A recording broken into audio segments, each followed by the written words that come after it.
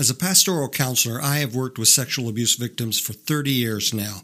So today, I want to share some insights on the issue of sexual abuse.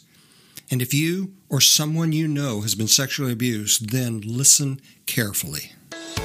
Welcome to the Quick Counsel podcast, where we will give you a simple and practical understanding of counseling issues and how they might apply to your life. Here's your host, pastoral counselor Brett Legg. As I said, I've been working with sexual abuse victims for 30 years, so I know that sexual abuse is a delicate and it's a complicated topic that can't be thoroughly covered in just a short podcast. But today, I just want to give you an overview of sexual abuse. Hopefully, this podcast will give sexual abuse victims and those who love them a starting point to understand how the abuse has affected them and what they need to do about it. So let's start with a definition of sexual abuse. When it comes to sexual abuse in general, the American Psychological Association defines sexual abuse as unwanted sexual activity with perpetrators using force, making threats, or taking advantage of victims not able to give consent. When it comes specifically to the sexual abuse of a child, the Stop It Now organization says this: all sexual touching between an adult and a child is sexual abuse. Sexual touching between children can also be sexual abuse when there's a significant age difference, often defined as 3 or more years, between the children, and when there's a difference between the children developmentally or size-wise. Sexual abuse does not have to involve penetration, force, pain, or even touching. If an adult engages in any sexual behavior, looking, showing, or touching with a child to meet the adult's interest or sexual needs, it is sexual abuse. Now, most of us have a good idea of what sexual abuse is, but what we're not so sure about is how sexual abuse affects a person. Though each victim and each experience is unique, there are some responses that are often common to all sexual abuse victims. So let's take a look at some of those. First, sexual abuse makes it hard to trust. Often the perpetrator of sexual abuse is someone the victim knew or trusted. Someone like a parent, grandparent, family member, coach, teacher, pastor, priest, friend of the family, or someone you just thought was a friend. When someone you thought was trustworthy violates that trust in such a vile and injurious way, it can lead you to believe that no one can be trusted. Sexual abuse creates an unhealthy need for control. When someone is being sexually abused, they are not in control of their circumstances or even their own body. So consequently, those feelings of not being in control are linked with feelings of threat and danger. Something goes off in the victim's mind that says, as soon as I can, I'm going to take control of myself and my situation so that I never get hurt like this again. And so everything they do is an attempt to control and to prevent something bad from happening to them. They may resist leaving their child at a sitter. Now, this can also be a trust issue, as we talked about before. They may scan the room, making sure that they know where the exits are. Maybe they sleep facing the door. They take the dominant position or the dominant role with their sex partner. They insist on being self-sufficient, even apart from a spouse.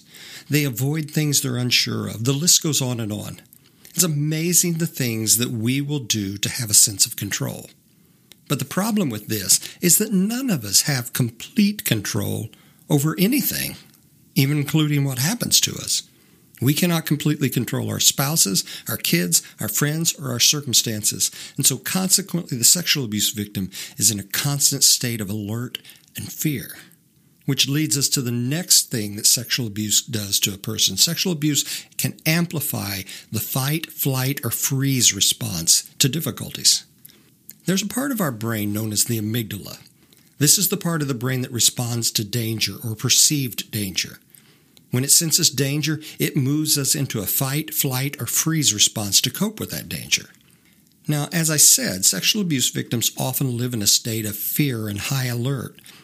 They can view most anything as a threat, leaving them in a constant amplified state of fight, flight, or freeze, even if the threat is just perceived and not real. This is one reason why they can be easily and overly startled. Now, because of this, the sexual abuse victim finds it very difficult to just relax and enjoy what's going on around them. Another thing, sexual abuse can fuel depression, anxiety, and an ongoing underlying level of anger. To say that sexual abuse can fuel a person's depression, anxiety, and anger may seem like a no-brainer, but because the sexual abuse is in the past, it can be easy to overlook it as the core to the depression and anxiety and anger you may be feeling.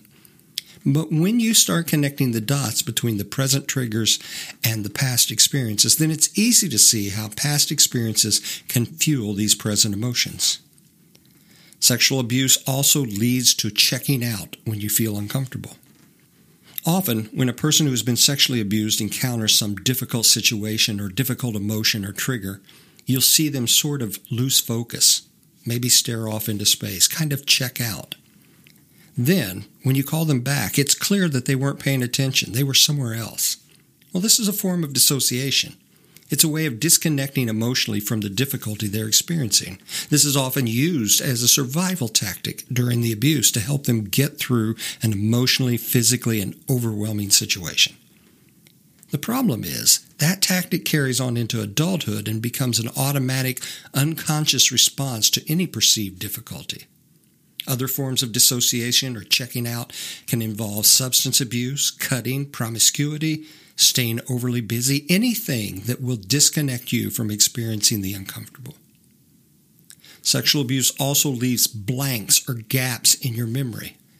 This can tie in with the idea of dissociation. Many sexual abuse survivors report gaps in their memory, especially around the time of the abuse. They might remember their childhood up to a certain point, and then it jumps to later in life, as if there's a portion of their memory that's been erased.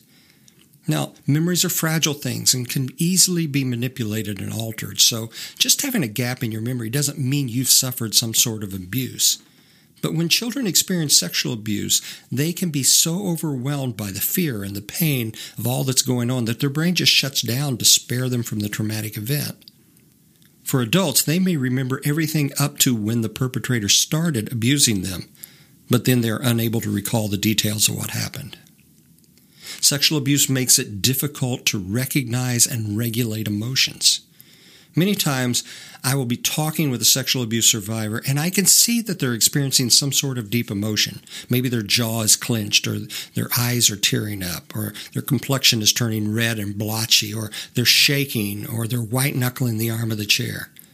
Yet when I ask them what they're feeling, they will look at me with a blank look on their face and say, "I don't know." Sexual abuse victims have shoved down and avoided their painful emotions for so long that they don't even recognize them anymore, even though these emotions are clearly affecting them. Or a sexual abuse survivor may have trouble regulating their emotions. They feel things in big and overwhelming ways, which turns into coming out in big and overwhelming behaviors. This comes from feeling things as they did as a child and years of emotional suppression. As the person works through the trauma, they will learn to both recognize and regulate their emotions. Sexual abuse interferes with relationships. As you would imagine, because of all that we've mentioned so far, it's not hard to see how sexual abuse and its effects can wreak havoc on a relationship. The difficulties with trust, the need for control, the heightened and unchecked emotional response, the checking out, all of this can make having a secure, lasting relationship difficult. You can boil it down to intimacy. We all long to have an intimate relationship with someone. In fact, I believe that's part of how we were created. But sexual abuse is an abuse that takes place in the context of intimacy, physical, emotional, sexual.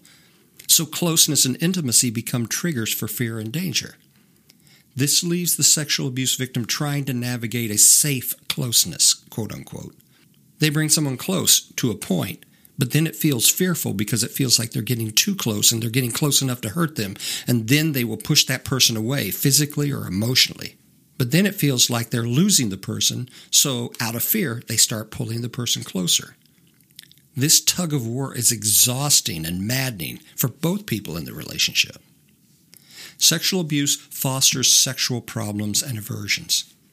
It goes without saying that sexual abuse will create sexual problems even in a loving and safe relationship. It may not be apparent in the beginning of the relationship, in the honeymoon phase when both are excited by the newness and trying to do everything they can to hold on to what they found. But problems will arise later.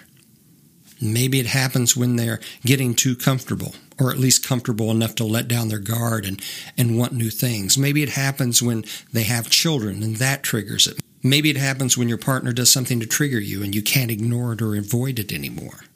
This is especially hard for the partners of sexual abuse victims because it feels like they're being put in the position of the perpetrator. Whatever it may be, a sexual abuse history will cause sexual problems in a current relationship. Some signs might be an obvious and ongoing aversion to sex, checking out during sex, a need to always be in control during sex, a let's hurry up and get this over with approach to sex, an over-the-top or angry reaction to a certain approach or act, and occasionally, though not common, an uncontrollable appetite for sex. Sex is difficult enough for couples to navigate in normal circumstances, but a history of sexual abuse can throw a grenade in the middle of the whole sexual relationship. And finally, sexual abuse can make spirituality and faith difficult or even unwanted. For a person of faith, sexual abuse can rock their faith to its core. The abuse survivor can't help but deal with questions like, why would God allow this to happen, especially to an innocent child? Now, if you're expecting me to give you a clean, clear-cut answer to this, I can't. It's a question that continues to beg answers. And even after 30 years of counseling sexual abuse victims, I still wrestle with this question. And though I have some thoughts on it, even if I had the theologically correct answer, it wouldn't feel good enough because it wouldn't take away the hurt, the damage done to the victim. On top of that, it is extremely hard to relate to God as a heavenly father if your earthly father was your abuser. So sexual abuse can rock and even rob a person of their faith unless they're willing to work through it, just like they have to work through everything else. You can take a look at the biblical book of Job for an example of someone who had to work through their issues of who is God and can I really trust him. Those are some effects of sexual abuse. Now, let me give you a couple of things to remember. First, the above issues can occasionally plague anyone, including those without a history of sexual abuse. That can make it hard for the victim to know if they're experiencing something normal or if it has to do with their abuse. So the key here is that sexual abuse intensifies and prolongs such responses to an unhealthy state. I often say that sexual abuse takes something normal and turns up the volume to 10. Second thing I want you to remember is sexual abuse victims will often compare their abuse to others' abuse, and consequently they'll minimize their abuse if it wasn't quote-unquote as bad as someone else's. But you need to understand that despite the type and the duration of the abuse, the response to abuse is the same for all victims. I'll tell the people I work with, your abuse experience may not seem as bad as someone else's, but remember that your worst experience is just that, your worst experience. What should you do if you've been sexually abused? My guess is the answer that's coming is going to feel like a letdown to those who've been sexually abused. But the answer is simple. If you've been sexually abused, you need to do two things. You need to, 1, stop avoiding it, and 2, seek help for it. I told you that it'd feel like a letdown, but as I said before, sexual abuse is a very complicated, life-entrenched issue. There are no easy answers or no quick fixes. If avoiding it could bring about a fix, you wouldn't have this problem because that's what most sexual abuse victims do, avoid it. And if you could have fixed things yourself, you would have already done so. This is something that requires qualified help and time to walk through and to walk out of. But I can tell you this, it will be worth all of the time and all of the effort to reclaim your life and your freedom from this hurtful past. And now a final word. This is a very sticky, very difficult topic to talk about. And it is not an easy one to decipher. But I have seen people reclaim their life after horrible events of sexual abuse in their life. Not only that, I've seen them grow and mature to a point where they could pour themselves into helping someone else who had experienced something similar. And I've seen them have successful, meaningful, full lives. But I've seen others stay trapped and buried underneath grief and hurt and fear and all the other things we mentioned. So the choice will be up to you. You can choose which path you follow. Neither path is easy, but one path leads you to hope and possibilities and new life, while the other path keeps you stuck. Which will you choose? Hey, thanks for joining us. I know this podcast was a little longer than most of them, but this is an important topic, and it just takes a while to cover everything. But if you are someone who's been sexually abused, or you know and love someone who's been sexually abused, listen to this again. Send it to someone who can benefit from it. This is an important issue in our day and time. I hope you'll check out more from me at brettlegg.com. That's 1 T and 2 G's. I also hope you'll kind of take a look at Facebook, Instagram, Twitter, YouTube. I'm there on all of those platforms. But remember, look around. Chances are you know someone who's been sexually abused. You just don't know it. Thanks for joining us today for Quick Counsel. This podcast is meant to give you a simple understanding of counseling issues and is in no way intended as a substitute for professional counseling or therapy. If you feel you need further help, please contact a local counselor, therapist, or physician. Thanks for listening, and we hope you will join us for the next episode of Quick Counsel.